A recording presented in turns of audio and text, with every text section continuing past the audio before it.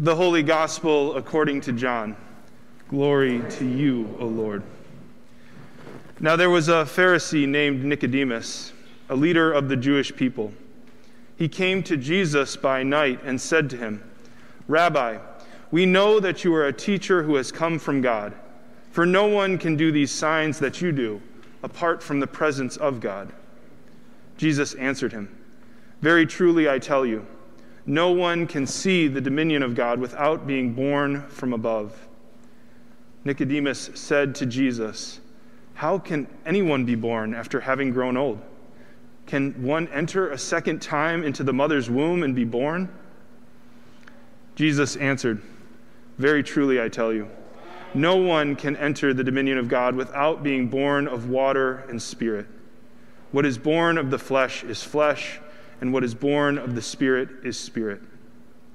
Do not be astonished that I've said to you, you must be born from above. The wind blows where it chooses, and you hear the sound of it, but you do not know where it comes from or where it goes. So it is with everyone born of the Spirit." Nicodemus said to Jesus, "How can these things be?" Jesus answered him, "Are you a teacher of Israel, and yet you do not understand these things? Very truly I tell you, we speak of what we know and testify to what we have seen, yet you do not receive our testimony. If I have told you about earthly things and you do not believe, how can you believe if I tell you about heavenly things? No one has ascended into heaven except the one who descended from heaven, the Son of Man. And just as Moses lifted up the serpent in the wilderness, so must the Son of Man be lifted up, that whoever believes in him may have eternal life. For God loved the world in this way, that God gave the Son, the only begotten one, so that everyone who believes in him may not perish, but have eternal life. Indeed, God did not send the Son into the world to condemn the world, but in order that the world might be saved through him." The Gospel of the Lord. Praise to you, O Christ.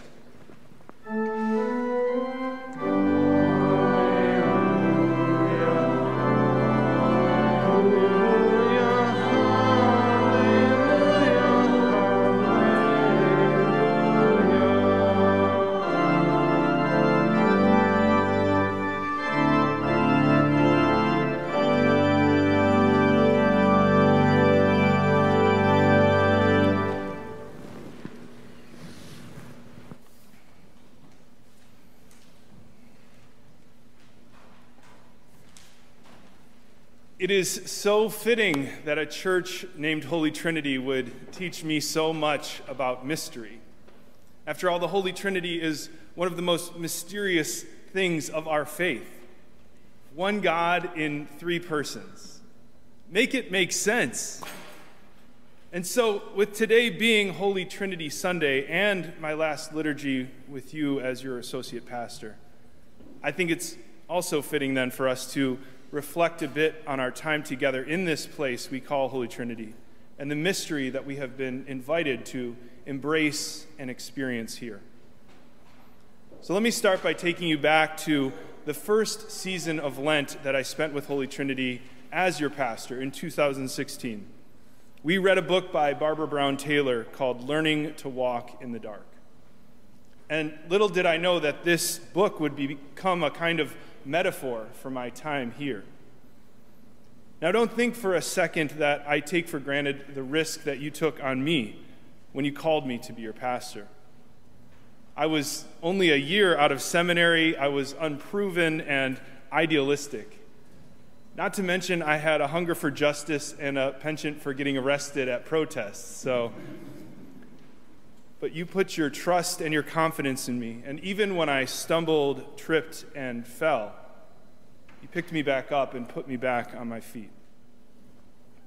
I was, and still am in many ways, learning to walk in the dark. But thankfully, this is a community that's not afraid of the dark. You know the mystery of God that can be experienced in the unlikeliest and darkest of places, and you don't shy away from those places. And that's maybe because you trust that, as Barbara Brown Taylor writes in her book, that new life starts in the dark. whether it's a seed in the ground, a baby in the womb, or Jesus in the tomb. It starts in the dark. Growing up, I was told that nothing good happens after dark, but maybe it's exactly the opposite. Maybe that's where the best stuff happens, if we're brave enough to venture into the dark. And in our gospel reading today, we have a scene where Nicodemus does just that. He ventures into the dark. Now, his reasoning for going out under the cover of darkness was probably because he did not want to be seen with Jesus by his fellow Pharisees. But either way, Nicodemus comes to Jesus in the dark, and what Jesus reveals to him there is mystifying. Jesus tells Nicodemus that no one can see the kingdom of God without being born from above. To which Nicodemus is understandably confused and says to Jesus, "How can anyone be born after having grown old? Can one enter a second time into the mother's womb and be born?" Jesus answers him, "Very truly I tell you, no one can enter the kingdom of God without being born of water and spirit. What is born of the flesh is flesh, and what is born of the Spirit is spirit. Do not be astonished that I have said to you, you must be born from above. The wind blows where it chooses, and you hear the sound of it, but you do not know where it comes from or where it goes. So it is with everyone who is born of the Spirit." One of the things I love most about this utterly confusing interaction is Nicodemus's question. He's so earnest with it. He says, "Can anyone enter a second time into the mother's womb and be born?" And let me tell you, I felt that when he said it. Sometimes when I'm reading my news feed or just looking at the news in general and I'm getting overwhelmed, I think to myself, oh, how nice it might be to enter back into my mother's womb where it was safe. But then again, I have to stop and think, was my mother's womb even as safe as I imagined it was? Tara and I are exactly 2 months away from our baby's due date. And let me tell you, nothing about it feels safe. We anxiously question everything about the pregnancy, everything that's happening. Even recently, we had a scare because Tara had eaten some bean sprouts that came in her pad thai. And little did we know that bean sprouts can sometimes carry listeria. And this is our fear when we have access to Google and UChicago doctors. Can you imagine what birth was like in the first century, how risky it was? And that's the metaphor that Jesus uses when speaking with Nicodemus. And Jesus uses this metaphor to convey what it looks like to enter the kingdom of God. So in other words, he's saying that only through the vulnerable, mysterious miracle of birth can we enter the kingdom of God. And this is more than just passively being born. Jesus is troubling our idea of being born again by inviting us into the act of labor, which by its very nature is risk. So to enter the kingdom of God through the act of labor in the first century, wherein the majority of women were dying in labor, means that entering the kingdom of God requires a trust in our most vulnerable of moments and a willingness to risk in order to experience the miracle of life in all its fullness. That's a tall order to ask with all that's happening in the world around us. And there will be times where we might just desire to get back into our mother's womb and stay there and not come out until things change. But there is a new world waiting for us, just beyond the darkness of the womb, if we just breathe and push and labor it into being, just as God has labored us into being. Valerie Kaur, a Sikh activist and lawyer, she gave a speech during a watch night service at the Metropolitan AME Church on December 31st, 2016. And she said it beautifully. "Yes, the future is dark. So the mother in me asks, what if? What if this darkness is not the darkness of the tomb, but the darkness of the womb? What if our America is not dead, but a country that is waiting to be born? What if the story of America is one long labor? What if all our grandfathers and grandmothers are standing behind us now, those who survived occupation and genocide, slavery and Jim Crow, detentions and political assault? What if they are whispering in our ears, "You are brave"? What if this is our nation's greatest transition? What does the midwife tell us to do? Breathe, and then push. Because if we do not push, we will die. If we do not push, our nation will die. Tonight we will breathe. Tomorrow we will labor in love, through love. And your revolutionary love is the magic we will show our children. Powerful stuff from Valerie Kaur. And I have hope that she's right, that America is not in the darkness of our tomb, but rather the darkness of the womb. But even recognizing that we are in the dark is a difficult confession in its own right, let alone believing that our present darkness is not the end, but just the beginning.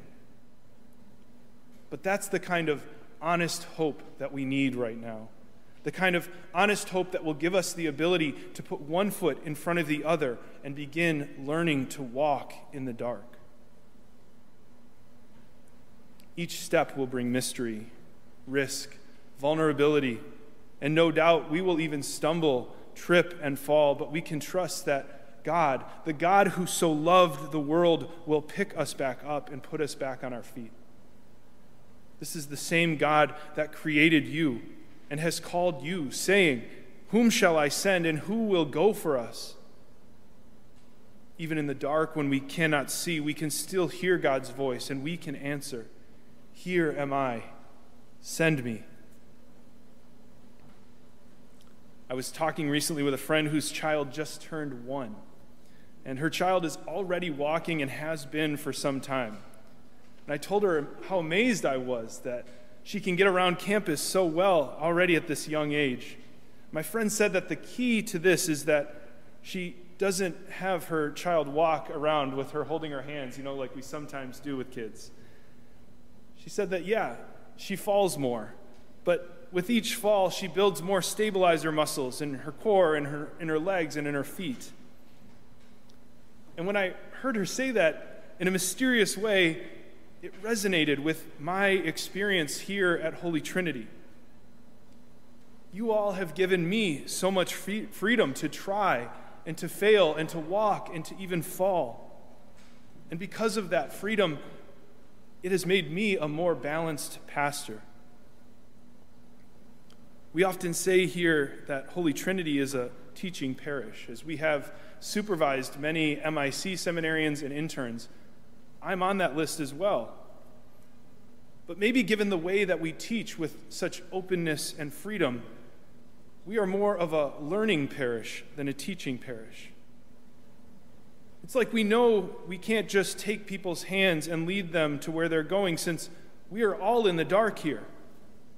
So instead, we just invite those who join us to learn with us as we walk together in the dark, picking each other up every time any of us stumble, trip, or fall. The Holy Trinity is mysterious, and this place of Holy Trinity will always be synonymous with mystery to me. And it's precisely because of that openness to the mystery that we have been able to be bold in so many different ways.